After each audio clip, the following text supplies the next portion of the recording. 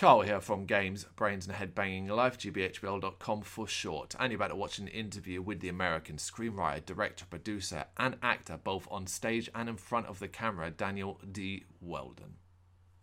The star of such movies as The Lay of La La Land, One Must Fall, Weekend Warriors, The Elephant Ride, Butter and Clyde, and Anonymous 616. That's the movie where we first became aware of his work, a great horror thriller that you can check out our review over on the site in written format and a video review on this very channel.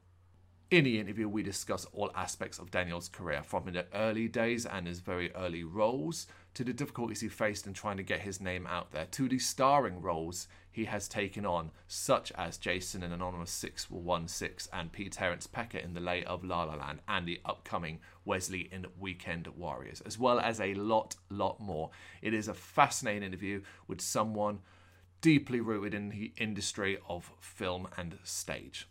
Sit back and enjoy. Awesome. Well, thanks for taking the time to speak with me. It's really appreciated. And I mean, we want to kind of start things off really with how you've been holding up in what has been a very difficult year across the entire world. How have you been holding up throughout the pandemic times? Yes, good question. With COVID and everything that's been going on, and certainly in the US, as it is in England too, with politically speaking, I had several projects as an actor that got canceled because of COVID. So that was really tough. And it happened right up back in February of last year. And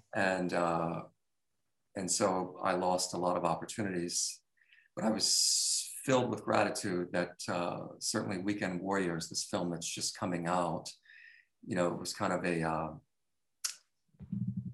good coincidence that certainly that COVID came about. So not only did the opportunities get canceled, but some projects that I did were postponed and they're editing and getting them finished.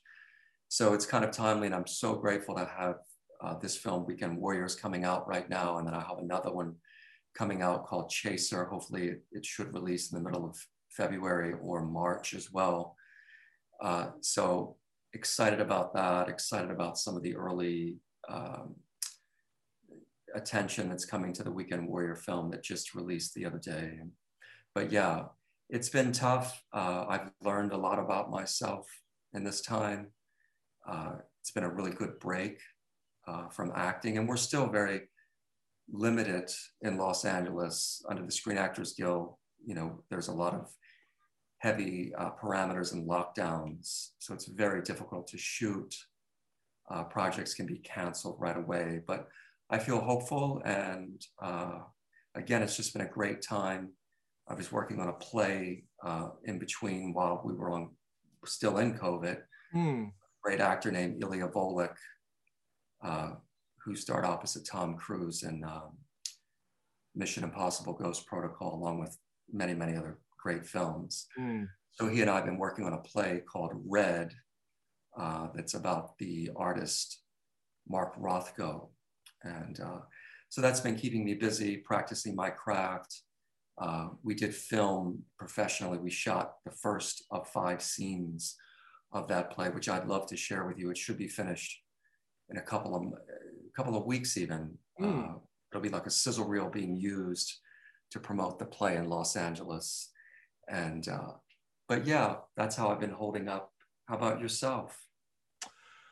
I mean, because of what I do for a living, work never stopped for me. So for me, I was classified as a key worker, which is what they've classified lots of us in this country as. And you do a job that's required for the greater community, so to speak. So you will continue to go to work. When we were in lockdowns, I continued to work. So for me, for a very long time, I didn't really feel like, I felt almost detached. It's just me and my wife who live here. I have a 17-year-old son who lives with his mother. Okay. So even that is quite old and he's getting on. And while I have a large family, it was kind of like, well, look, we can't see each other. We got to stay safe and stuff like that. Yeah. Then I caught COVID myself last month. Right, you mentioned, yeah. Yeah. And that was a kind of like I knew it was going to happen eventually, and still a shock. And obviously I'm better now. So that's great. And beyond that, it's just keeping busy and becoming an expert at using Zoom. Because even with the family, it's a matter of using Zoom to talk to anyone now. But, you know, you try and look at things as in the most positive way possible. Exactly. Yeah. And I mean, in regards to, you said you keep yourself busy, keep yourself busy with writing the play. Then as someone who's been able to do that, what advice would you give to someone listening who perhaps is in a similar situation as you, projects being cancelled, work being cancelled and stuff like that, and who are maybe not coping as well? Is there any advice you could give? Well, first off, great question. Yes, I think that whatever artist you are, or anyone for that matters, a good teacher once told me you're as good as an actor as you are a person. So, you know, taking that to heart, you know, if it's specifically to actors or musicians, being that you cover predominantly those two genres on your channel, that, you know, practice makes perfect. And if you're allotted the space and the time to practice your craft,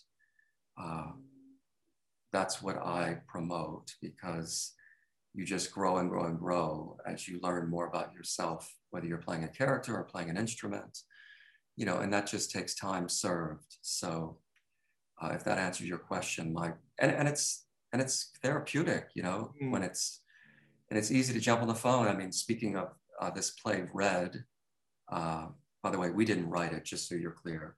John Logan is the writer of the play, who also wrote the movie Gladiator, the famous film. And the play has already been produced and it premiered on Broadway. So we're just doing another production of it. And we're hopeful to get the rights to do the full movie as a play. But in working on that play, you know, Ilya Volek, the other actor that's playing Mark Rothko, it's a two-person play. I play his assistant, Ken. And so we only rehearse on the telephone. So, and I learned this years ago, just working out of the actor's studio, where some actors would live across town and, you know, it's not easy to get together, especially if you're busy.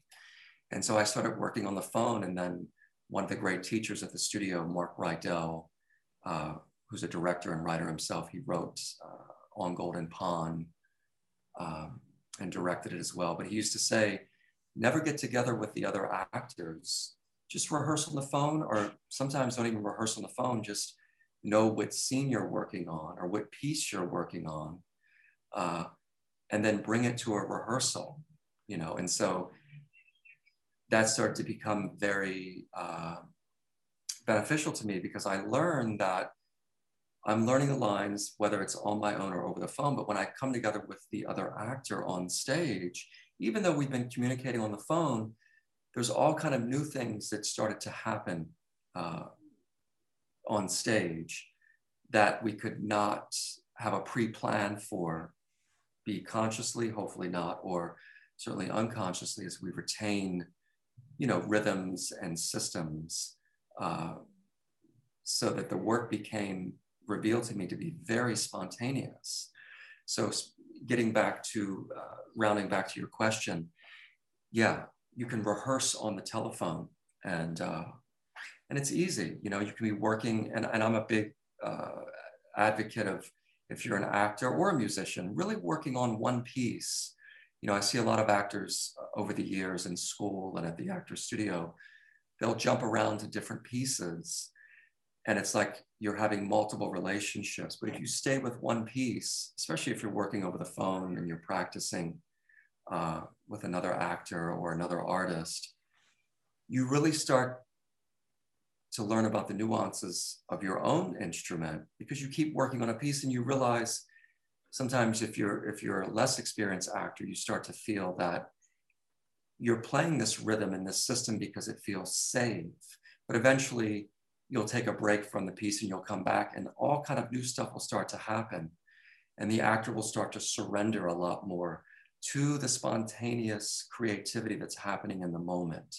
And that's the ultimate goal, I think, for every artist, you know, that takes years and years to cultivate. But that's a good beginning, you know, is rehearsing on the phone. And when there's COVID and you can't get together, you know, and I'm seeing a lot of fellow actors and people where they get on Zoom and they'll even do a scene. They'll invite audience to it. So yeah, I know that was long-winded, but I hope it was helpful. That's very, very interesting. I was hearing what you're saying about rehearsing on the phone and thinking, surely then if in your example, you would do some rehearsals on the phone and then you get to that point where you meet face to face, surely one of the biggest changes for you will be, oh, now you've got the expressiveness that comes with what you were hearing on the phone. And I imagine that must be a mix of disconcerting, but also exciting because, as you said, it changes things around almost, right? Yeah, and it's also, acting is such a sensitive craft. It's just coming on stage or on front of the camera, the instantaneous things that are given to us as talent, it's everywhere. Mostly how you feel that day, because you're going to feel different every day and moment to moment. And so working on the phone like that, or working on your own and knowing what's going to come together is what I really learned working on camera, because the way I worked on stage did not translate in front of the camera. That took me and I will forever be learning how to work on camera or on stage for that matter. But acclimating from working on stage to camera, your greatest friend is not knowing, because then you become spontaneous. You have to spontaneously learn the scene that you're shooting that day. You have to know the lines, but there's a system to learning the lines where you're not learning them with any kind of, or as I like to say, learn the lines rote. Like you can say the alphabet in English. I know in America it has a melody to it, like A, B, C, D, E, F, G, and you have to get rid of that when you're learning your lines, because you'll unconsciously learn the lines with a melody. You don't even know you're doing it. And so then you play the scene and you never let the other actor in to create a spontaneous moment. And so learning your lines rote, like Jill and John went to the store and John noticed a hurricane. Well, that was coming. So you could learn that line. Jill and John went to the store and noticed a hurricane, and you start learning the lines that way versus John and Jill went to the store and noticed a hurricane. So you learn your whole script or lines that way. And then you engage with hopefully what is a great actor. And even if they're not, they're less experienced and they're learning, because that happens at all levels in the industry, whether you're in school or, on a set with named talent. Some actors work differently, but my greatest friend is not knowing. And so that's some of the work that I've noticed when we were shooting Red, because we did come together under restrictions with COVID and everyone was safe and wearing masks and tests were being given. But because we had to work and rehearse over the phone, and we got into the space and now there's a camera and there's a DP and there's lighting and, there's stop and go with production, you can survive on not knowing. And so you just get, it helps the actor not push or indicate, so again, extending that answer to your question, and feel free to interrupt me. I too am learning on Zoom. It's not sometimes you can just go on and then someone may feel that it's impolite to interrupt, but by all means, you're the interviewer. So. No, that's absolutely fine. It's absolutely fine. I love detail and you've given an incredible amount of detail, but okay. I want to go back to the very start. Great. So, of you. So when do you remember getting an interest in being an actor? Now, obviously, you've already talked quite a bit about the fact that you also act in front of a camera, but you also act on stage. And I think that's very important for people to know that you're multifaceted in that department. Yes. So when you did first get the acting bug, as it were, was it one or the other, e.g. you wanted to act on stage, or you wanted to be an actor in front of a camera and a big shot movie star a la Tom Cruise or someone like that? Yeah, that's a good question. I mean, certainly my aspirations, when I really started studying acting formally when I was 19 in college, and I actually changed my major from aeronautical studies into full theater. Because I got bit by the acting bug, if you will. And the instant aspiration, I think, you know, if you're not groomed in a family of actors and you come about by formally going to school and studying acting, the dream is, oh, I want to be on camera, I want to be a star. And very, very quickly on the fast track, I learned that, you know, that does not come easy. As people who are not even in the industry always say, boy, that's a tough profession.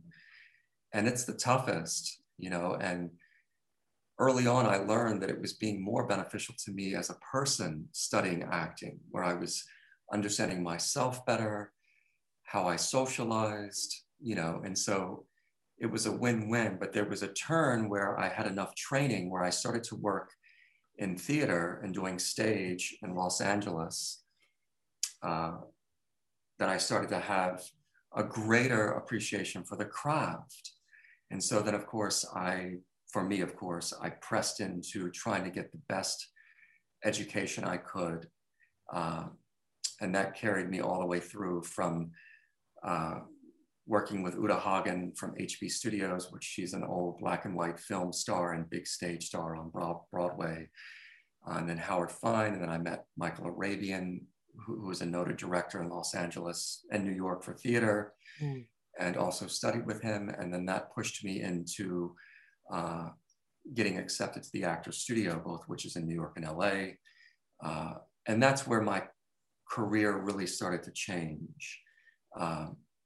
And so getting more of that formal education and really understanding my instrument, my creativity, being, this isn't too much of a word, but grossly exposed by very powerful and noted talent that are recognized in the world, that are part of the Actors Studio, where you get up on the stage and, you know, you think you know something and they just slice you down, you know. And that was early on, and still could happen if I went to the studio, if I was exploring a new character or trying to investigate some new character that I was trying to maybe take on onto the stage or into a movie, which I always do. I get vetted by the people that I trust there, that are the heads of the studio.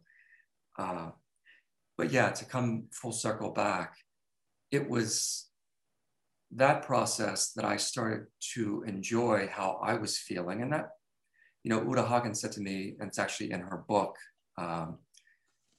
she writes, it takes 20 years to become a masterful crafted actor. Okay. No matter which way you come at it. And so as I learned that and I started to grow and I started to work more and started to work with more reputable talent, reputable productions, I started to see a trend that, oh, if I do the work will come. And so it's been. So my aspirations is to play stage and film. Film certainly and TV pay better. But I'm excited to work on characters that, you know, I can bring my real life experience to the role. And, you know, as I always say, if I can change one person's perspective to open up, to have hope, then I've done my job. And that's starting with me. But for my audience, it goes without saying. So my aspirations now are filled with gratitude of getting roles that I'm really right for, that I can be part of a group of other actors and production in film and television to really, you know, extend hope to the community. Even if I'm playing a villain or a tough character, that I'm vetting the hero like I'm in Weekend Warriors. It's a coming of age of a young boy, a teenage boy who's coming into adolescence, and he's being bullied in school, and then he has to go off on this weekend warrior trip and has to face 10 times that of the bully that he was in school. So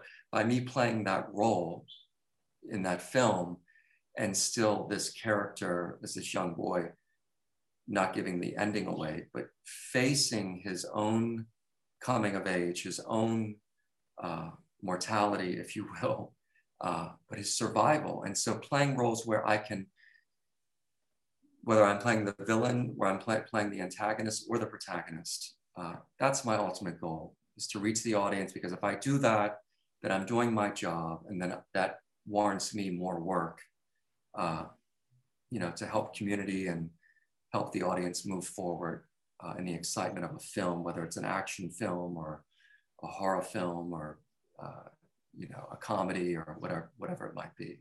Yeah. So yeah. So on IMDb, do you look on your own IMDb page much? It's checked in with from my reps. I don't really have a need to go to it other than seeing if there's a new project. Certainly every now and again, I'll check to see if there's any new press that's come through. Sometimes it'll show up on IMDb. Yes, of course. If I don't get an alert through Google or one of my reps. But every now and again, I'll take a look. The reason why I ask is because obviously your filmography is there, and you go to your very first credits. At the very, very bottom of your list of credits is as cop in the show NYPD Blue back in 1994. I had to ask, is this correct? And do you remember this at all? Yeah, it was a day player role where I was bumped up as a what do you call it? Featured extra. So I got the credit for playing in that scene where I have more time on camera, where I was playing an LAPD uniformed police officer. I didn't have any dialogue, but was just in the shot. It was one of the early credits that I got that helped me get my SAG card, where I got Taft-Heartedly. It was one of the first things, and that's what an actor does when they come to LA. Often they'll join what is called, I think it's called Extras Casting, or the Casting Network. I haven't been a member for many, many years, but once you earn your Screen Actors SAG card, and you get that by getting if you get 3 featured extra parts, you get 3 what are called vouchers, which helps you get your SAG card. So that was one of them for me. Oh, cool. It's just really awesome to see that you actually remember that experience, considering it was 1994, and as you say, it was just an extra role. Yeah, I was early on in my career, and the representative that I had at the time got me that slot. So yeah. And they're good. They're very good in the beginning of a career, because it'll help you get your SAG card eventually. So okay. And those early years of your career, when you had those extra parts, or you were in say shorts and so on, what was the most difficult experiences for you in regards to getting noticed for roles and moving on, as it were, in your career? Yeah, I used, if you got a part in a small film and,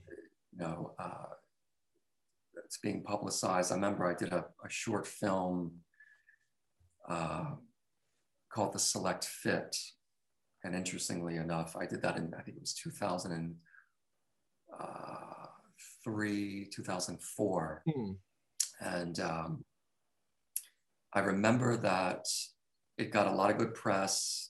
I played one of the 3 leads in this short film, and then it ended up being selected by Fox for what was the show at the time, not Dead at 21. That was another show that I did. That was it's so far back, but that particular short film, it's on IMDb, it's YouTube, it's around. But yeah, you get excited that you think it's going to give you, more opportunities, and it got into a couple of film festivals, and then certain things don't happen with it. It was, that was the big thing. The LA Film Festival, it was selected in one of the top 5 shorts out of like 7,000 submissions. And it was premiered at a very famous movie theater in Los Angeles called the ArcLight in Hollywood, where a lot of big movie premieres go. And this is where the short festival was being premiered. And so we got to see it on a big screen. And now we're in the running to win this $1 million purse as one of 5 finalists. We came in second, runner up to the winner. And you get so close, and you're early on in your career. And so being a younger actor and less experience, what I learned is this business is really tough, and I have probably 50 or 100 of those types of stories. And as of recent, you get really close, you get big meetings, or COVID comes about and you lose opportunities. And then I started to learn that this is just fate, and whatever that fate is, it's trying to communicate to you as an artist. It's testing your stamina and your will to keep creating, and so you have to trust, or as I say to fellow actors or friends or anyone in life, you have to look at the road signs that are coming up in your life. Do you keep going down this road? Is there enough affirmation, whether you get good press or someone has you in mind for a film that they're writing and they have previous validated work, or you like working with them, if the ultimate goal is to, make money in this business, because at a certain point you have to decide whether or not the road signs are saying keep going or veer left. You're not getting enough notoriety or press. There's bills to be paid. Are there enough support systems around you that are believing in you? These are questions. And there's certainly the question of staying in the business just to be an artist, just to enjoy it. I know of artist friends of mine that approached their career very differently and got recognized in something, and now they're big stars, so I always say you have to trust your feeling, just like you do as a good artist. It's all about feelings and knowing how to process those feelings, that you're not overindulging or withholding, and that's like learning how to fight, professionally for your career, if you will, and you start to learn how people receive you and understand you. You get certain jobs, you get work from work. So that's also a road sign. The Weekend Warrior film that I'm doing is coming from another film that I did with that director. And now we're doing another film that hasn't been announced yet, that I've brought in talent that I know and talent they know, name talent. And so you start to see things start to build and grow organically. And that way you can keep a handle on it, because I think sometimes if success comes too fast, it can be testing to the artist. So yeah. Okay, that's awesome. So you can always edit this interview. By the way. Oh, it's going up as it is. Well, see how much, if we're here for the next 3 hours, then I might consider it. But right now, I'm just loving listening to you talk about these things. Because of course, I have absolute zero knowledge or skill beyond watching a movie and then critiquing acting from a reviewer perspective. But even that is flawed, because everyone's taste and style will always be very, very different. What I enjoy, another person can absolutely despise. Yeah, and that's why I never turn down an opportunity unless I'm working on set or working on stage and I'm, embraced by production. But I never turn down, and I learned this from a really good friend of mine, a very successful artist, a chance to be interviewed, because it doesn't matter who or what the situation is, to speak of your craft, or even one time I was given great advice by a very famous actor who said, never turn down any work if you're not working. Certainly if it's within your morality and, things that you want to do, you don't do every job as an actor, but, if it's right for you and it feels good, you should not turn it down, even if it's not paid, because it allows you to learn about yourself. This business is so delicate to work on camera and to keep working. The artist has to really learn about themselves. Otherwise, you get pigeonholed. You know, even if you're a great looking person, if your craft is not at the speed, you know, and we see it in the industry in famous movies past, that actor will keep playing those same kind of roles. They may get some notoriety, but for them to play a lead role, that the actor has, and keep getting work, to be relative, you have to keep developing your craft. And it's very enjoyable because you get to learn about yourself. And for me, I always say it's always made me a better person. You know, you understand people better, because ultimately a character is, when the writing is for, say, me as a character, it's me trying to achieve a goal, you know, and express my need that's going to be always filled with hope, whether you're playing a villain and you're going to kill another character in the movie, or you're playing the hero and you're going to save another character in the movie.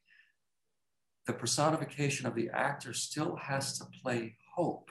Even if you're a villain, eventually, if you want the audience to care about you or understand you, why you are damaged and you're playing a villainous character. You know, because every person that's the audience, we're all human beings, and we all feel each other's, you know, woes, no matter what society or what social background or economic background you come.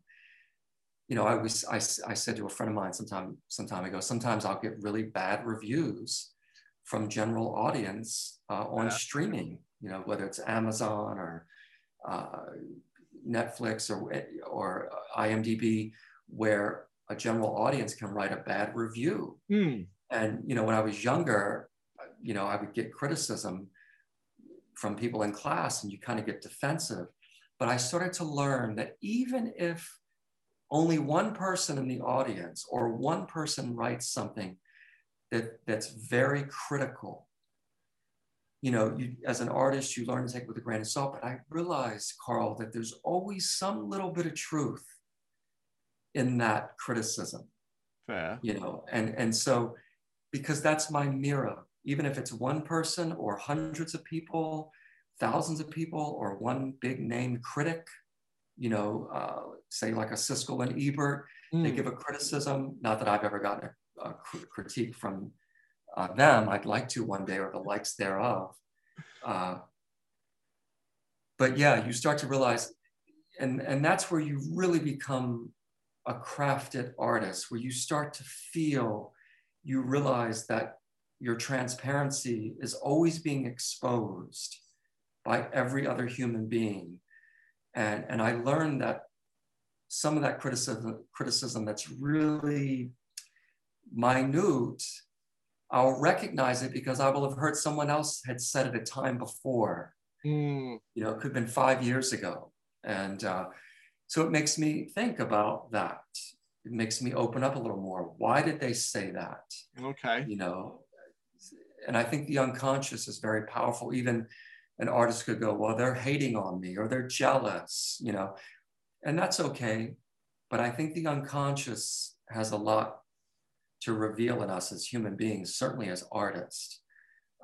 And that is to play hope, you know, and I've learned that at the Actor Studio more than anywhere in my training, is that even if I'm playing a villainous character, how do I play hope? You know, and speaking of Anonymous 616, one of the redeeming qualities, again, that I got to see a handful of times of just general audience writing in on IMDb and Amazon Prime, is that even though this character was very villainous, I still cared about him. You know, and that's the parts that, if I could allude to anything for a young actor or an experienced actor, you know, as I'm always learning constantly, I'm learning right now with you on the phone, is to how do we get to that place that we let people in to see why we are acting villainous or you know, hopeful, you know. So yeah, that was long-winded again. Don't worry about that. It's great. But you did bring it up, so let's dive into it. My first experience of your work obviously came from the exceedingly great horror thriller Anonymous 616, where you played the lead Jason, a character, as you've talked about, with many layers that begin to unpeel over a night of friends reuniting that turns horrifying. Now, that character and that role, can you remember what attracted you to it when you, I guess, were given either the script or went to audition? Because let's not beat around the bush with this one. It's a very intense performance and character, Jason. Yes. What attracted me to this role was getting the audition from my reps, and I was originally up for not that particular role that I played as Jason. I was up for the role of Eric. Oh, wow. Yeah. And so I was so excited about the audition because the dialogue, which you recollect in the film, that he's talking about DMT and all the scientific jargon that went with the writing and the script of this character. So I came in for the audition, and I originally did that piece, but I was only in the room with casting and the director at the time, who was Mike Boss. There was maybe 3 or 4 other people in the room at the time, and the person that I read with. Almost halfway through the reading, he said, "I'm going to stop." And then the director looked over at one of the casting people and said, "Are you thinking what I'm thinking?" And they said, "Yes, I am." And I didn't know what they were talking about. He said, "Daniel, I want to give you another character to read for." He didn't say who it was or what it was. And he goes, "We can certainly reschedule you to come back in to read on another day to give you time, or you can look at it, and if you want to read today, you can. And if not, if you decide later you want to come back, no problem." So this audition came by way for me in light of another film that I was producing along with my rep, Barry Cross, that fell apart. And so I was getting ready to go into a really great production. And so now the production got put on hold. So I was really kind of antsy to get a role in a film. And I was just coming off a play a year ago. And, you know, as actors, you know, speaking of the business, you know, you're trying to stay relative, you're trying to work, you're trying to get work that's going to give you exposure. And so this audition came up, and this indie film, and I went in on it. And when I read the script in the lobby, not the script, but the sides, just for the character for Jason, it just instantly connected with me. I didn't need to practice. I had enough skill set, but something was happening in that moment that I had never experienced before, was how right I was for the role, and the instantaneous feeling that I can go back in there today and do this audition. You know, because when you're younger, sometimes and depending upon your personality type, you want to prepare. And that's what I was saying, alluding to early on in the conversation, with trusting the spontaneousness, the creativity, the instantaneous thought that actually works, I believe, for us. I was excited when you said, we're just going to talk today. There was no plan, you know, and now it's alluding to this experience. And that's what we try to do as artists, just like musicians when they play jazz, or a great artist that have spontaneously rehearsed, say like a Led Zeppelin, you know, I know you probably like them, I suspect, or the Rolling Stones, you know, they warm up, but they when they come together, it's spontaneous, you know, and so it takes a skill set, you know, and experience to learn that. So I instantly gravitated towards the part. I went in, I did the audition. I can share that with you too. I have that on tape. It's interesting, that the audition before we shot the movie. Oh, wow. And I didn't know anything about the script. It was a very, very, very nothing that we see in the movie. I just knew that it was we just got the sides. So I didn't know a lot that was going on. And so then I got the call back and I went in and they gave me a little bit more, or no, I think it was the same script they gave me that first day. I came back a week later and didn't know anything for, I think, almost 3 weeks because it was over the Christmas break and New Year's 2017. I think it was 2016 going into 2017. Yeah. And then they offered me the part, and then they sent me the script. And when I read,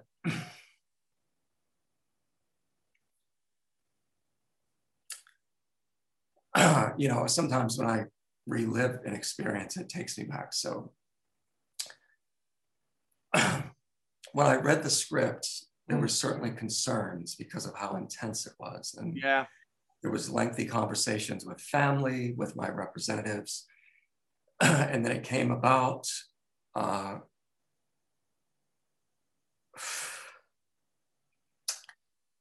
understand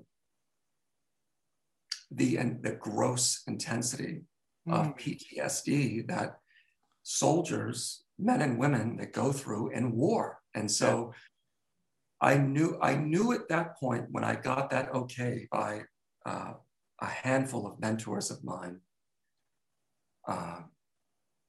that I needed to do the film. But I also needed to do the film for me. It wasn't just for soldiers that were suffering from PTSD. It was exposing the PTSD that was in me. Okay. And I didn't really know that until almost a year and 2 years after the film came out. Right. It really started working because I started to work a lot more from that role and getting some of the publicity that came from that movie. And so it even made it made me grow as an actor. But getting back to your original question, when I knew that I was going to approach it from that perspective of the suffering of what goes on with military, it engaged me on a whole other level. And so that was the deep research that I did, where I started to really understand post-traumatic stress disorder for veterans, active duty. And that was certainly the case with Jason, my character in this movie. He was coming home on a weekend or a 2-week leave pass after serving 3 tours. Yeah. And was just, spent. And the film was even shot in a way, even how you're seeing me on camera now. The DP very creatively shot the movie in a way to even make me look more ravaged from having 3 tours of duty. Yeah. Where the character was not,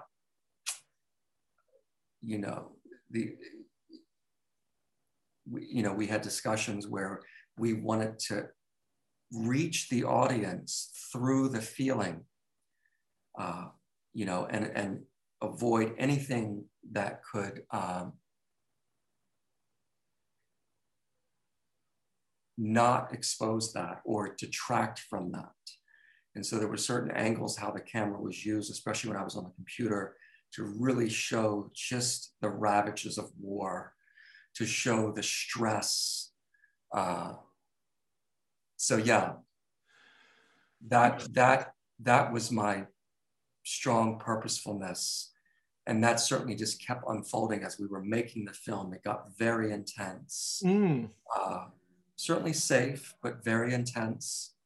And I think once everyone started to really acclimate, and that's what's great about making a film on any level, whether it's a student film or some big studio film or, episodic television show, the spontaneity of the creativity, and it gets, as you move up in production, it gets so fast.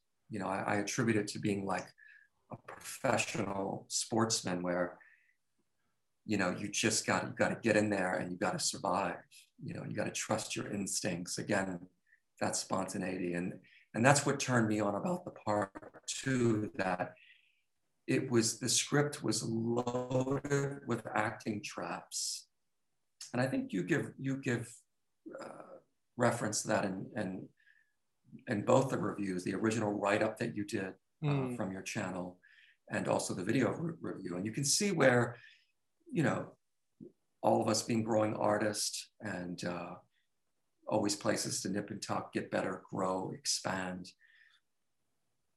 But I could see in the dialogue that it was filled with acting traps, and to play that bravado, that toughness, you know, that's an easy place to, you know, for actors, it's easy to play anger, just like a human being. It's easy to be angry, but the real power lies in the vulnerability, you know, the real power of any exchange, whether you're apologizing to somebody for trespassing, you know, or a character that is vulnerable because they've been trespassed.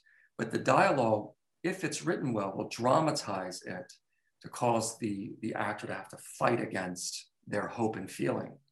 And as they're denied by the other actors to create the drama, therefore comes vulnerability. And it makes me think of that scene in Anonymous. It's such a quick shot. But when I go to Jessica, the actress that plays my fiance, with that tool nail gun to try to get her to confess, and you see me crying, you see me pouring, you know, and there was a lot of that in the film, and they cut it and edited it the way they did, and I think they did a great job. Just enough to show the scars and the PTSD of such a character, you know, and that's what we do, right? We mask our pain, you know, with that bravado, with the ego. And I thought that this character was so perfect for me to try to play him as an active duty, you know, special forces soldier in the military, but to see the vulnerability of what takes place relationally with my fiance, who was cheating on me. You know, I mean, this is the real stuff, you know. This is it's like what is in domestic violence. I don't know what it might be called in England, but when there's a domestic violence call from the police department, that's the most dangerous call the police department gets, more than burglary, more than an assault out on the street. When there's domestic violence, when the deepest of feelings are being exposed between loved ones or couples, right, it's dangerous because they'll act out of ways that are really in their gut, or things that are unresolved from their childhood. And that is how I approached Jason. That whatever backstory I had too long to share before I became into the military, became a special forces soldier, but the experiences that I took on in war in the backstory were very relative, which come up in the film and on the when I'm talking to the computer, where you realize that I was doing special ops that were off the grid, off the radar of, you know, torturing POWs to get information that we couldn't get otherwise. And so when it pops up on the computer, that vulnerability comes. And then because the storyline was so good, you know, for any good protagonist, all things should be closing in. So as you realize, we did the DMT, you know, I have well, it first starts with Eric. He's a successful realtor. He's living in America. I start to have feelings, wow, he's living on blood that I have shed and my fellow men have shed to bring freedom, to give him this opportunity. You know, it starts to build, you know, and then it builds when we do the drug, and he's a little sarcastic to me as Eric. Yes. Not as the actor himself, because he was a beautiful soul, David. But in the exchanges, it starts to unwind, and when we do the drug, that's where it gets released, and that's when I can't control it anymore. And now I'm certain that he's had an affair, and all the little jabs or shortcomings or sarcasm that he said since I arrived, it just keeps closing in on me, and the character cannot stop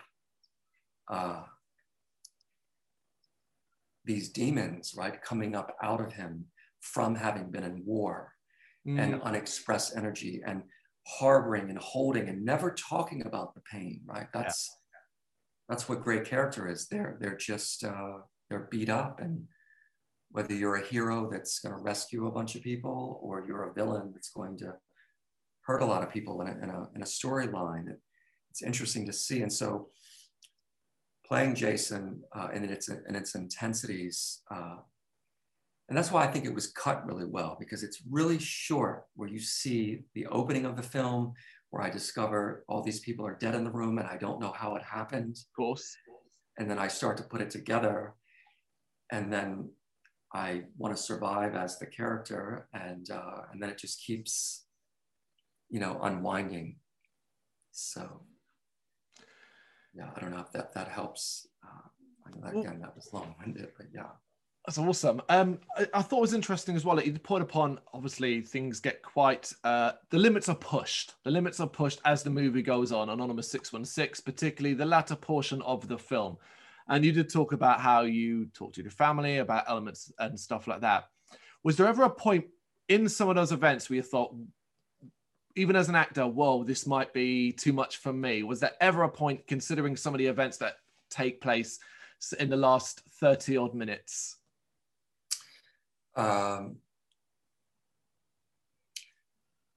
Not while we were making the film. Okay. I knew when I vetted the script, certainly for myself, and shared with family and colleagues, really great mentors at the Actors Studio.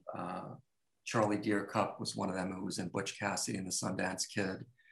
He also was in a lot of huge films, and he's an older gentleman now and a great actor.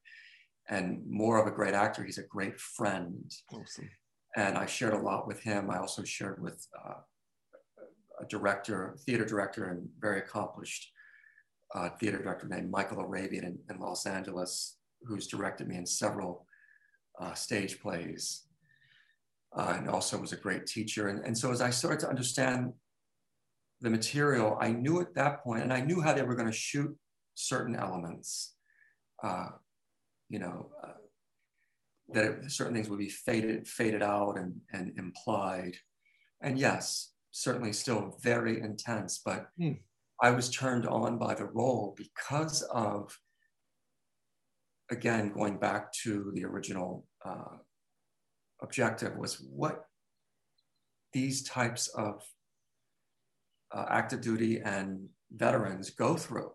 Yeah. And as I started to do more research early on, even after I accepted the role, and you see the domestic violence that goes on, at least in America, I presume it's all around the world, and God forbid there's not laws to protect or resources to protect families, but some of these veterans, they come home and things just like this happen. And so not in terms of the storyline and doing DMT and drugs, no drugs involved, or maybe drugs involved, or addiction involved to deal with the PTSD of being in war. And then and story after story that I was finding of just horrific situations with families. And I thought, wow, here's a platform, a canvas that is exposing all of that. Yeah. And I'm an actor, and I think as we acclimate into society, as we grow as beings, just like we're seeing everything is being seen, everybody knows everything. And if you don't believe that, you're living in the past. And so even when we shot the film early on it was March of 2017, we filmed it, and it came out like almost a year later, I guess it was. But the more that I owned the decision, whether it was the first minute or the last 30 minutes of that movie, that it was my job to bear my feelings, my draw, and some of the best criticism that I've gotten are from veterans, that will write in and say, I wish there was more stories that showed this, not per se that storyline, because it gets very dark at points, Yeah. but to show how intense and because some, thank God, some of these veterans, soldiers, active duty military, they just think about these things. Some of them act them out, but to be able to see such an intense expression in this movie of a character that's dealing with PTSD, it opens up the point where there is a conversation where we go, God, that's how I feel, whether it's to do harm to themselves or someone else, because they can't express their feelings, So yeah, I think the greatest criticism I've gotten is a handful of people that I didn't even know that had written in, that were active duty military, and have been so supportive and validating for me, for my decision to play this role. So, oh, that's awesome. That really is amazing stuff. And as you say, I mean, considering the role of they're the people who are going to write into either criticize or praise, yeah, you said it yourself, what validation, Yeah. But that same year, at least it was released then, we starred in another horror movie, although one with a bit more of a comedic edge in One Must Fall. Yes. More fun? Yeah, that was, yeah, that had more of a thriller, comedic horror genre. I guess there's, however you say, but yeah, I was, interestingly enough, I was originally not cast, but originally being auditioning for the gentleman that actually played the killer. Oh, okay. And then interestingly enough, speaking of, everyone, it's in the eyes of the beholder of how people see you, certainly filmmakers and directors, and Antonio Pantoa, the amazing director of One Must Fall, who has me lined up for another feature film with him, and one of the projects that got canceled with this musical artist that I was going to play the lead in the video, shot in LA, but it got canceled because of COVID. But Antonio Pantoa, when he reached out to me after I knew they were not going to bring me in for that role, he said, I have the perfect role in mind for you. And so all he sent me was the sides, and it wasn't a lot. And, my actor ego was, well, I wanted this big part. So I presumed, and it was a very big part, the role of the killer in the movie. And so he goes, I have you in this mind for this other role. And it's a character that is, I don't know if you've got to see the film yet, but where I play a victim. Indeed. And so you see, if you've seen the trailer, you'll see kind of like the flip side of this vulnerable character that is begging for his life, who gets captured by the killer. And so the movie was incredible. The filming was incredible. Antonio Pantoa, the producers were incredible. It was just an amazing experience. It was all shot in Kentucky, and they treated me as much as I had hoped that I treated them as the actor in the collaboration. But yeah, very, very fun. But my character was also divulging very deep, vulnerable issues of what it really means to beg for your life. Yeah. And, and it's interesting when I look back at that film, I learned, every movie, every play, every scene you work on in class, every rehearsal, whether you're a musician, every gig, whether you're playing at a local pub or you're playing, to the world, you're always learning. And when I look back in that movie, we shot it early in 2018. And I see myself in the film where I was pushing at points, and because film is so delicate, it's such a delicate medium.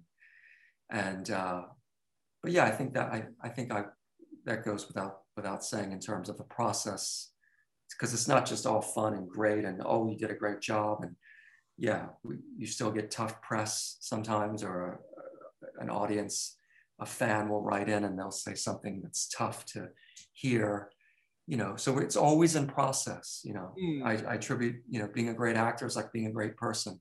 We're always in a great process, you know, trying to be transparent, share our feelings, take in good advice. But yeah, that movie was very fun because I got to learn a lot, and was grateful that my work was received very well in Kentucky and with Antonio. But again, yeah, so incredible time shooting that movie. So thank you for asking. You know. I'm glad that was the case, particularly as well with just a little bit of digging. And because of the both films coming out in 2018, Anonymous and One Must Fall, I don't know if you were particularly aware, but you had caught the attention of a horror crowd, even though both films have elements of comedy and thriller and so on. That association, the idea that you could be associated with horror movies, or at least that style, is that something that you mind? And considering you are such a versatile actor on stage and in front of the camera, because of those two movies, would that be something you particularly care about? Or would it be like, oh, brilliant, at least the horror community is accepting me? I think if there's any opportunity for me as an artist, that if I do my job for me and certainly the way I've been trained and the aspirations and dreams that I have, that any audience is an opportunity. Certainly for me to grow as an artist, to learn more about my instrument, to create opportunities. I mean, I can't tell you, even One Must Fall, and Antonio Pantoja is, again, COVID cut it off, but he was shooting this major artist that just had a press release around the world on Yahoo and other sources. And he called me up, he goes, Daniel, if you're available, I want to cast you as the lead. It's a guy and a girl. It's a Bonnie and Clyde premise. It's just going to be you and her in the shot. It's with this up and coming received artist. He's getting press around the world. And so here again, I'm playing a very villainous character that's based on Bonnie and Clyde, you know, the American story. Of course. Probably, I suspect. The movie, certainly. And this is how the work comes. As you grow and as your career builds, you learn that your greatest asset are relationships. So you start to have better working relationships. You start to work better as an artist just from experience, you know. And now you start to build relationships, and you start to work with directors and producers that are getting projects funded and made. And as I said earlier in the conversation, as you move up in the work, it gets faster and faster because you start to, and that's the truth, that you're growing as an actor, or you're growing as a talent. You know, show up and do your job. You know, you hire a plumber, they come and they fix your pipes. You hire an actor, they show up, they know their lines, they're on time, they're very respectful, they're part of the solution, not part of the problem, you know. And so any audience is an opportunity. You know, I used to drive professionally in Los Angeles as a security driver, and I had really profound clients. Yeah. And one of which was Malcolm McDowell, who is a Brit, who you know from, he was in Batman as one of the three. I mean, my God, he was in Clockwork Orange. Of course. Yeah. And he was my client. I was a young actor at the time, and I picked him up, and he said to me, he goes, "What do? You know, you look like an actor." And that made me feel good. You know, I had no credits at the time and had very little experience. And he said to me, he goes, you need to take every job that comes your way, if you're not already working and getting paid, and you are free to work, because he's the one that said to me, everyone is your audience, and you're always learning and you're always growing, and I'll never forget that. And here, you know, what's interesting, Carl, is here almost 20 years later, maybe 17 years ago when I met him in that brief instant, that there's a project in development I'm on called The Hit. And we sent an offer actually to Malcolm McDowell to play a role in the film, and COVID had hit and everything just kind of shut down. But just to kind of give perspective of a 17 to 20 year period, here I am driving this man, and now there's a film that I'm cast in as the lead called The Hit. It's in development. You can see it on IMDb with great talent already attached. And now we're trying to get Malcolm McDowell attached to the film. And it's just, that just dawned on me, like how grateful I am, you know, to have not given up, to have not given up, you know, to persevere and grow. So, but yeah, that was long-winded again. But to the horror crowd, to primetime television crowd, whether that's a horror genre, American Horror Story. I know when Anonymous 616 came out and I was getting some notoriety and attention, my agent and my manager were trying to get me on American Horror Story. And you know, just trying to find a way to get a bigger audience, you know. Yeah. And even Weekend Warriors, it's not a horror film, but I do play the lead antagonist. And you'll see in that film, very similar to that, which I played in Anonymous, in Weekend Warriors, where the character hopefully will be redeemed based on why he moves into that area, you know. Very interesting. Yeah, so it's very interesting. But yeah, I have, you know, people are people, audience is audience. And if I'm so given the privilege to play to any audience, you know, to express myself as a living being to someone else, to hopefully, again, have a breakthrough, whether I make them laugh or make them cry. Hopefully they don't hate me, but, you know, and, you know, make a connection. Well, hating your character's different. You know, if your character's such a villain that they can't relate in any way, shape, or form and just despise you, then it's still an emotional reaction. So that's true. Yeah. Yeah. And hopefully there's some contrast, you know, to the other characters in the film that build a bridge with the audience that way. Of course. You know? Yeah. Well, you mentioned a couple of times already. On the 1st of April, 2021, Weekend Warriors trailer is out now. Go check it out. It is very, very intriguing. You've talked about it being a coming of age. And in the trailer, when your character is shown, Wesley is his name, right? Yes. Yes.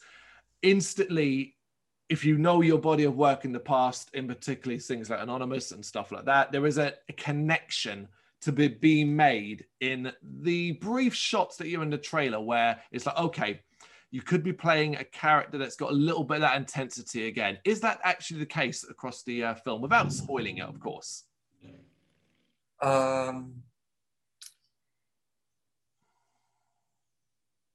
Absolutely not. The movie, cool. just like the trailer comes about, where it looks like it's going one way and then it completely makes a right-hand turn when my character comes forth, that you can see in the teaser.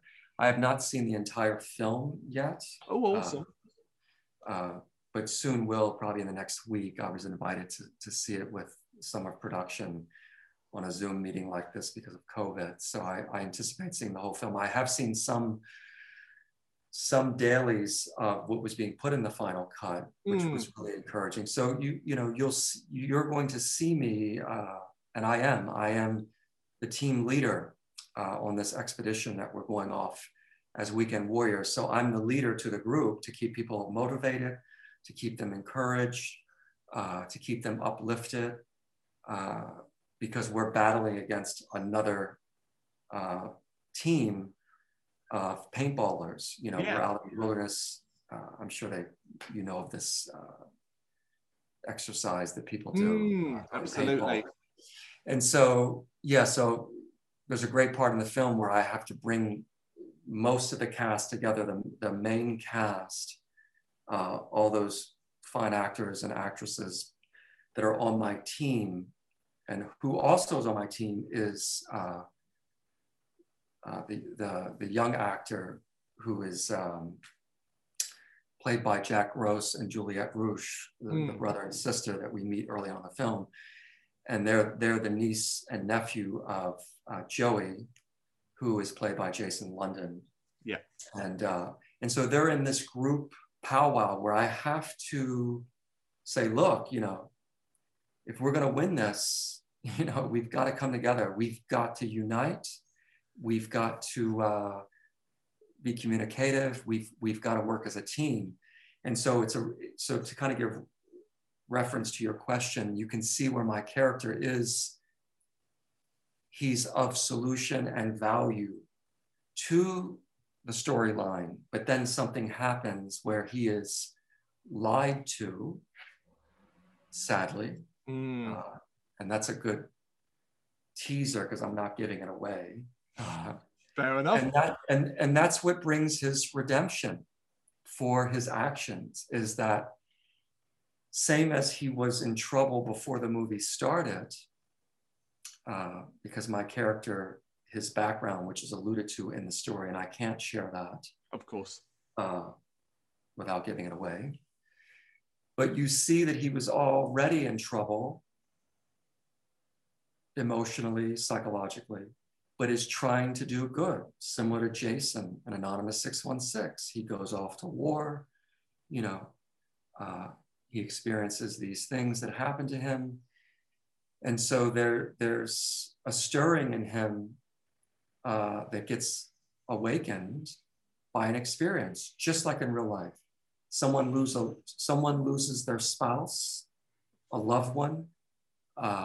I remember, you know, I've lost both my mother and father in my life, and they were both horribly tragic, as they would be for anyone, no matter how close or unclose you might be with a parent, presumably knowing them to some degree. But Carl, when I lost a pet that I owned for 20 years, because the love between me and the pet was unconditional, the pet to me, I experienced feelings that it triggered me in ways that I never imagined, because there was no PTSD, there was no unconscious hurt that ever happened between me and my pet. Yeah. I never saw it coming. It came out of left field. And it helped me grow substantially as a human being, to be more empathetic with myself and certainly others. And certainly getting to, as an actor, it made me grow as an actor, you know. And that happened about almost 2 years ago to the date. And I remember working on Weekend Warriors and even some other projects, and revisiting that feeling. And so when a sudden event comes into our lives, that sudden event could be, like I said, a loss of a loved one, or it could be someone says a word that either lifts you up or cuts you down. And both ways, it can activate suppressed feelings that happened to us as a child. And so learning about those sensitivities as an actor in the work, when that trigger goes off in Weekend Warriors, my character does a 180. Yeah. And I'm finding, what is really beautiful, because here I'm getting ready to do another film that's upcoming, that's hasn't been announced yet, that I am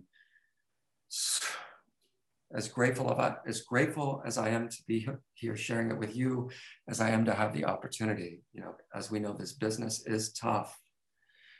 But this upcoming project, you know, as I always say, my next role is my dream role. Okay.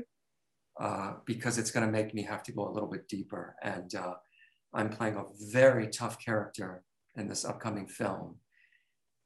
And he goes through a complete 180 from intensity to feeling to letting go, you know, without giving it away too much. No, but you're telling what you're describing is automatically puts a smile on my face, considering what we've been talking about, how 180s and intensity and stuff like that. The idea that you would be playing a role that does the opposite of that, yes, is immediately fascinating. And I'm doing that in the play right now, Red, the one I mentioned earlier on the call with Ilya Volek. Ilya Volek is a native Ukrainian, and he's worked tremendously in the business as playing Russians. He's played opposite Will Smith, and he was in Indiana Jones Part 3. He's just been in enormous films, huge roles, and he's a very powerful actor. And so, because the play Red is based on the real artist Mark Rothko, who is an Eastern European, this role for Ilya is really perfect, just because he's from the same area that the artist was from. And my character plays his assistant, kind of similar to how I look today. I actually have these glasses on in what we shot, and I'm studious. I'm an intern for him. I'm assisting him. And the role is teaching me such great things about me as an actor, again, me as a person. But again, there's no, and you know, this piece, if we get lucky enough to get the rights to shoot the whole thing as a movie, it's pretty horrific because it's no secret that the play has been published and already put on, not as a movie like we're bidding for. Yeah. But Mark Rothko, the famed artist whose last collection sold for $83 million, and I feel horrible. It's on exhibit right in London. I can't think of the name of the art house that has it, but Mark Rothko, if you're curious, I'll send you a link to it. But he committed suicide in real life, you know, and that's depicted in the play. Yeah. And it gets it's hinted on as a very bloody ending. And what turns out to be red paint that my character discovers when I come in on him, because he's been talking about suicide throughout the play. And I kind of take him on as the role because I'm the assistant or the intern. There's a father figure element that's in the personification of the role. So and I'm also challenging him. I also have great aspirations in the role that he will take me under his wing and bring me up as a painter too, but he keeps keeping, you know, he's tough on me.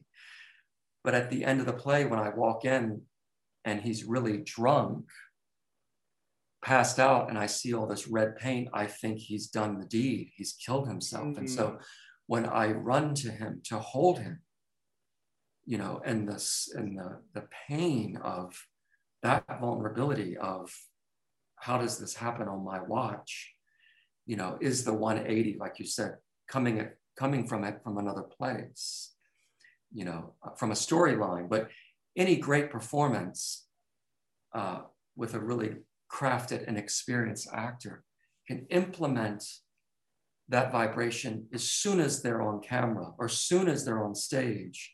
You can embody a real living human being, whether you're playing the supervillain or the superhero, to draw the audience in. You know, if we play stereotypes, you know, it's what's coming of age now in the industry. We love to see a flawed hero. Yes. We love to see a flawed hero because this is the world we're living in. There is no more, you know, fake it till you make it. No, we want the truth. I want the truth. I want the truth as an artist, so I can play the truth, because that's who's watching and listening. They've always been watching and listening. Me, you, anyone is always watching and listening. We're human beings, you know, and so that's why that's exciting for me to share, because, you know, for whatever it is in me that's allotted me the opportunities to play these really intense roles and be able to bring a full living human breathing being that can hopefully touch every person that's in the audience, you know, any economic class, any society. That's my job. Yeah. And that's my reward.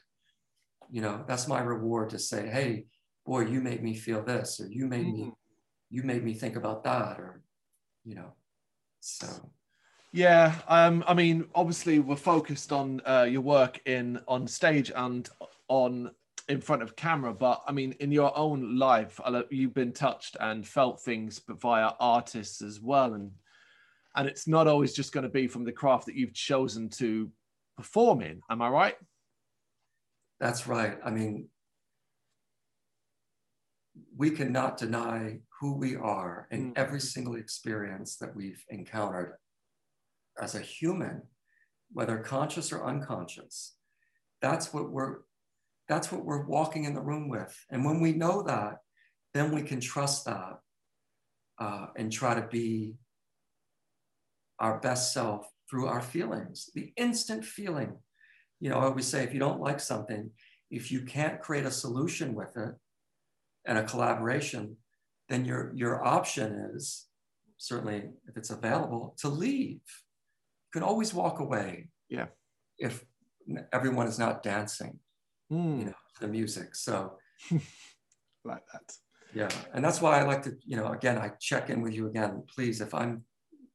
I hope you edit this, because it's going to be very long. And I love chatting because it helps me grow, helps me express. And I love to hear more too, if any questions or. I've got a few more for you, so we'll carry on if you're good. And now I want to touch upon, continuing the eclectic nature of the roles you take and the films you're involved in. The lay of La La Land, a little bit of a mouthful for me, adapted from the A.Y. Miles novel of the same name. Yes. This is a very interesting, and dare I say, quite unique tale. And the question's got to be, again, what on earth attracted you to want to be a part of this? Yeah, again, yeah, it's so interesting. I don't want to sound like a broken record, but this film was completed in 2017 because it had a couple of incidences in the film where they lost a cast member, and there needed to be some reshooting and reconfiguring of the film, and I remember when I auditioned for it, that same project at a different time that I had was about to go, and it didn't go. And I remember I got this audition, and I went in, and we myself and the production, the director and casting, we were listening to the same music, and I got cast in the role. And I remember they sent me the whole script. I remember I was living in a different residence at the time. And I remember I was reading the script, and I threw the script on the floor after I read it. And I said, I can't do this movie. There's no freaking way. Okay. And then I had a long talk with the director of the movie at the time. And when he told me how he was going to film it, that it's really to expose the abuse that goes in and around, you know, the porn industry for men and women alike, but certainly in this film, it was honed in on a female being the lead, and how she was abused as a child, and how that abuse carries over into adulthood. And then that's why he gives reference in the film how a person abused as a child is always looking for a savior. Okay. Right. And so depending upon the personality type, whether you become, I mean, whatever the exchange is, everyone's a victim, you know, to some degree, whether you're the assailant or the victim. Yeah. You know, and in this case, we realized that, you know, I think certain elements of any experience of one's life, you get drawn into doing things because you feel safe in it, because it happened to you, but you don't have enough consciousness to know that it's that your livelihood or your literal life is, you know, jeopardized, you know. And so when I had this talk with him and was pursued more, of which it's moving into, where the film is going to be marketed under the Me Too movement, yeah, of understanding the abuse of women. And so the director's goal was trying to attract as much of the porn industry as he could to then give a different perspective of how people may objectify human beings. Yeah. You know, and take it for what it is or will. That's what he shared with me at the time. And so again, I reread the script, a little more open to it, and went for it. Yeah. And no doubt, looking back, just in terms of, you know, what I learned in that role, you know, again, the experience as an artist, certainly knowing what's coming of the film, for, again, you know, playing the antagonist that's trying to grind on the story's hero. You know, it's the dichotomy of what's talked about in The Hero's Journey by Joseph Campbell about Darth Vader and Luke Skywalker. They're the same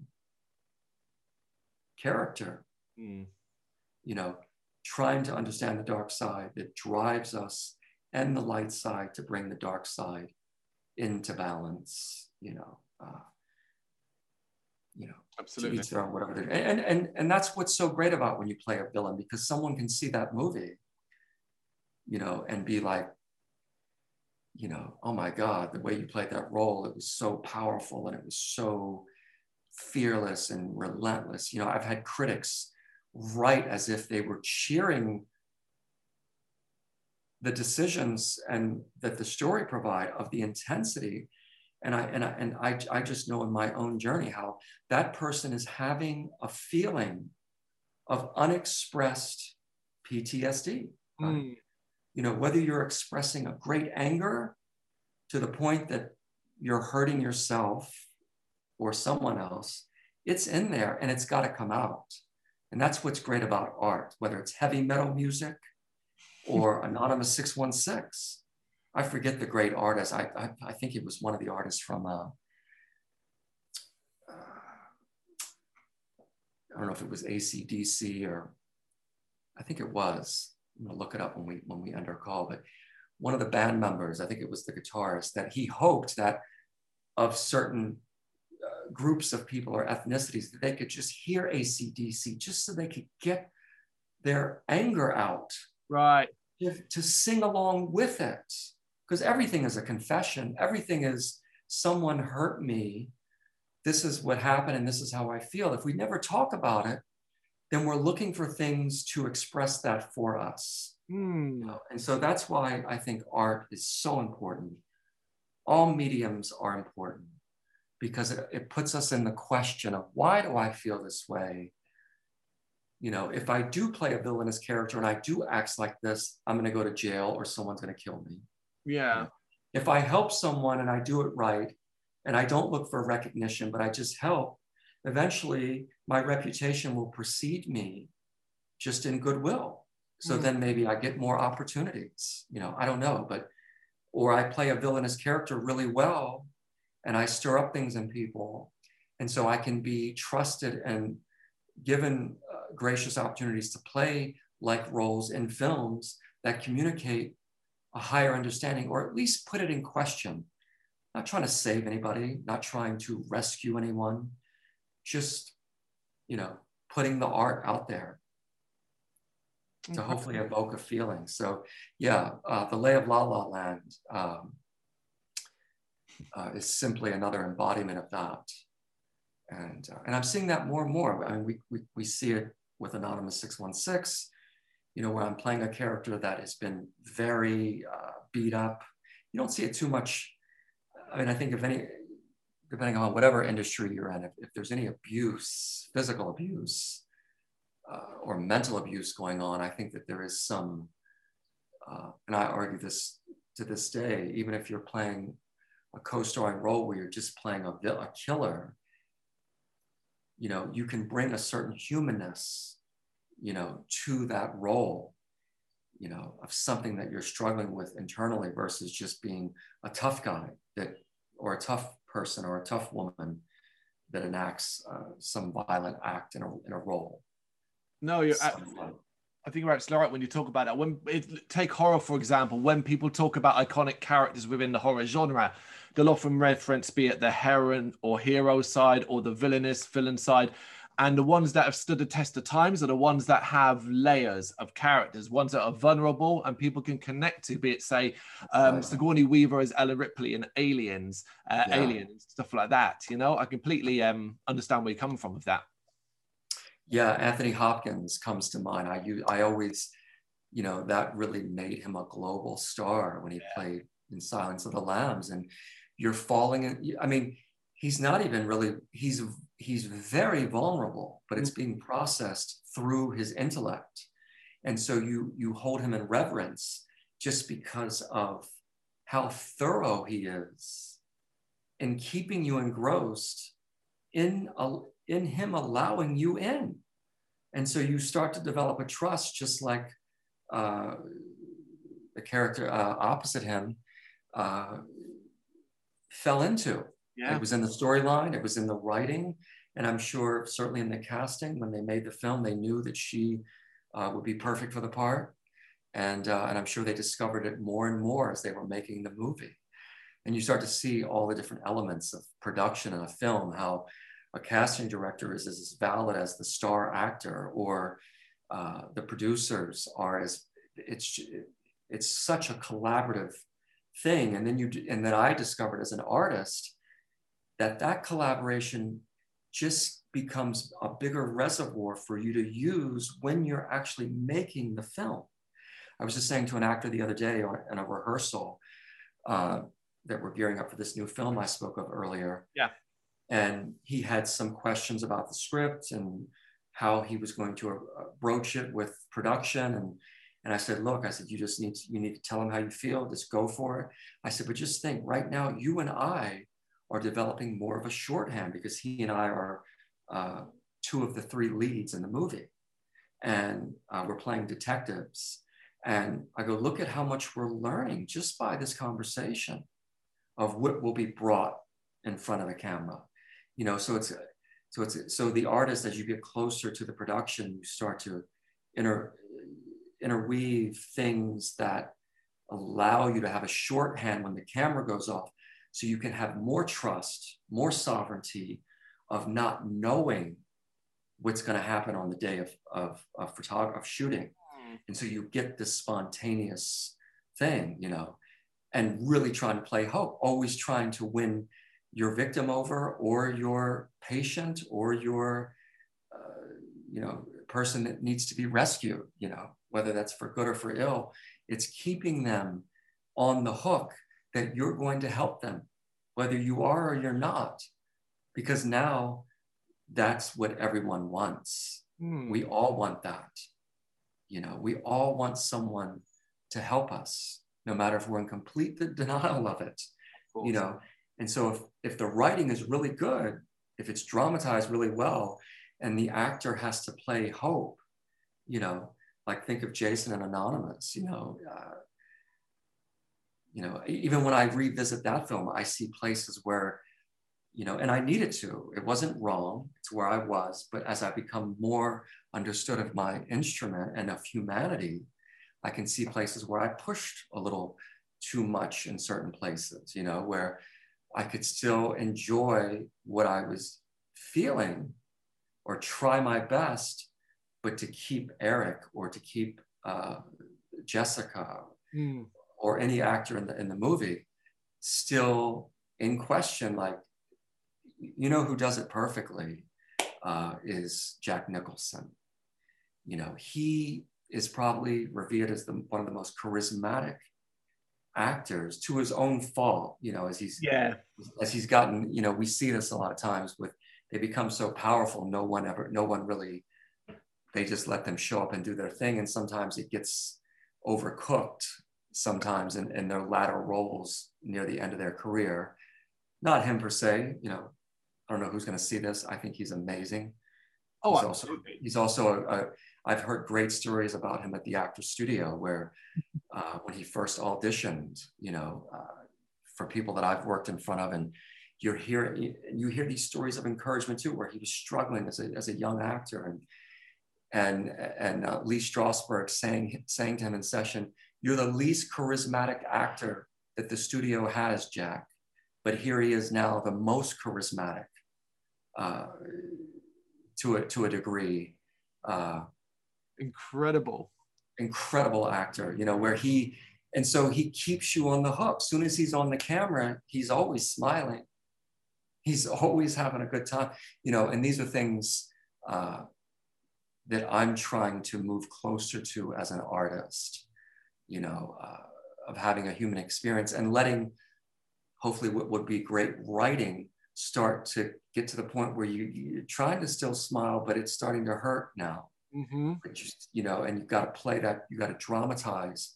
That's where, when a great crafted actor meets great writing, and that's where you unleash unpredictable, and then you unleash a magnet of humanity that wants to know, that's intrigued because it's good writing and, you know, a real human experience coming through. So it's the perfect combination. And it's interesting because you've talked a lot about how you're always taking advice, and how you've said at the very, very start of this conversation that you're still learning.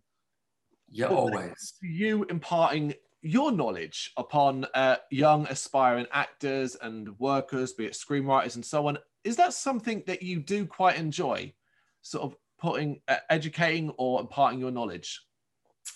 I do. I absolutely do. I've worked as a coach in LA for many years, helping fellow actors that I know prepare for auditions, as much as they've helped me too.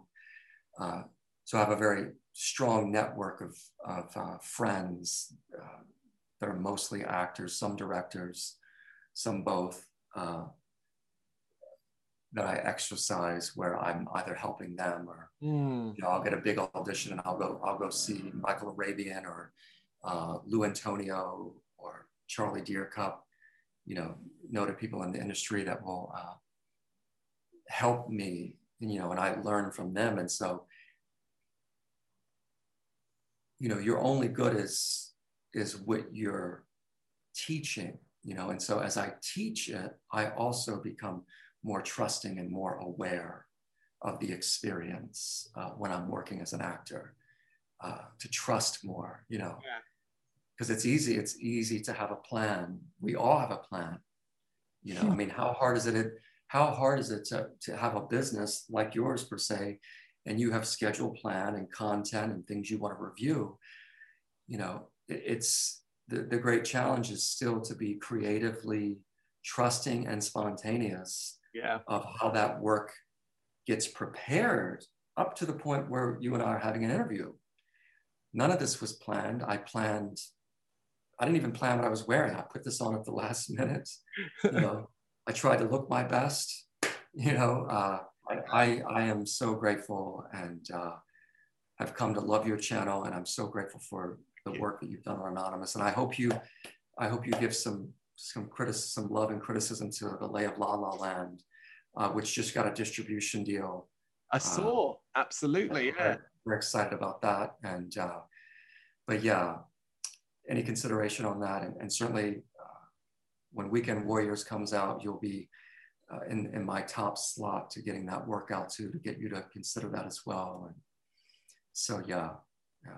So thank you so much, Carl.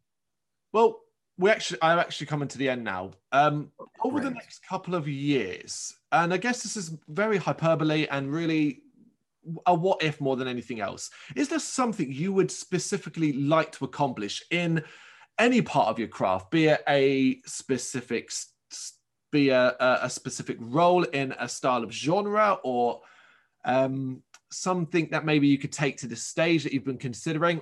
I mean, you've mentioned a couple of things that you're working on already and that you would like to see, but is it just that? Yes, it is. You know, my dad, who always used to say, when he was asked, "What's your next, or what is your favorite piece," if you will, he too being an artist, he would always say, "The next one I'm about to work on." And so, yeah, I'm holding dear into my heart with this new film that's upcoming that hasn't been shot. It's just in preliminary stages of getting cast. Also with a biggest opportunity I've ever come upon, with a real all-star cast, working opposite some really great people that I revere, that are known throughout the industry, throughout the world. Can I just interrupt you? Is this been announced as in its title exists? Because I think I'm wondering if it's the same film that I've seen been announced. No, you have. I may have written an email to you about it, but nothing. No, nothing published. No PR. We're waiting for a couple of contractual things with some of the talent and some of the production. Because it'll get announced. It'll get announced on IMDb. Yeah. That's it. That's what I'm looking at is your IMDb. There's two films at the top of it where it's got announced, and one of them. There. Yeah, those two films. If you go on IMDb, you'll see The Hit. You'll see Buddha and Clyde, which is still in development. The Elephant Ride, which was one of the projects that was supposed to go.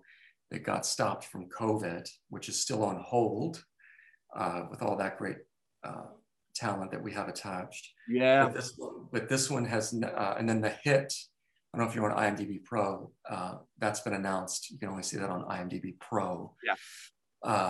That's the one we reached out to Malcolm McDowell for, which hopefully we'll still get a bite. We'll see. But this film is brand new. It's just been written. I can tell you that the director of it is the same director of Weekend Warriors. Okay. But other than that, I can't share because I want to save it for when it's announced, especially because of the talent that's attached. Yeah. But that movie upcoming is it's going to really it's going to take me to the next place in my craft as a film actor, because again, I certainly have some good experience on stage and jump at the opportunity, and will likely with this play Red with Ilya Volek when we can get back into the theater in LA. And we're certainly going to do the whole play on film, whether it's to be published once we get the rights, or educationally if we don't. I'm very excited about that piece, as I described the character that I was playing as assistant. But with this new film, it's yeah, I'm so excited about the character, because I'm going to be able to get into new places in my craft, in my humanity. Certainly the opportunity to be in this film and with the talent that's attached, and even more looking forward to sharing with your channel, and yeah, so very excited about that. Your enthusiasm shines through. I can almost see you wanting to say things, but of course, as you said, no, that can't happen. And just something you learn as being in this business, wearing your creative heart on your sleeve. And yeah, it's taken me a long time to learn that lesson, but this is one that I will keep under my belt. But yeah, very excited.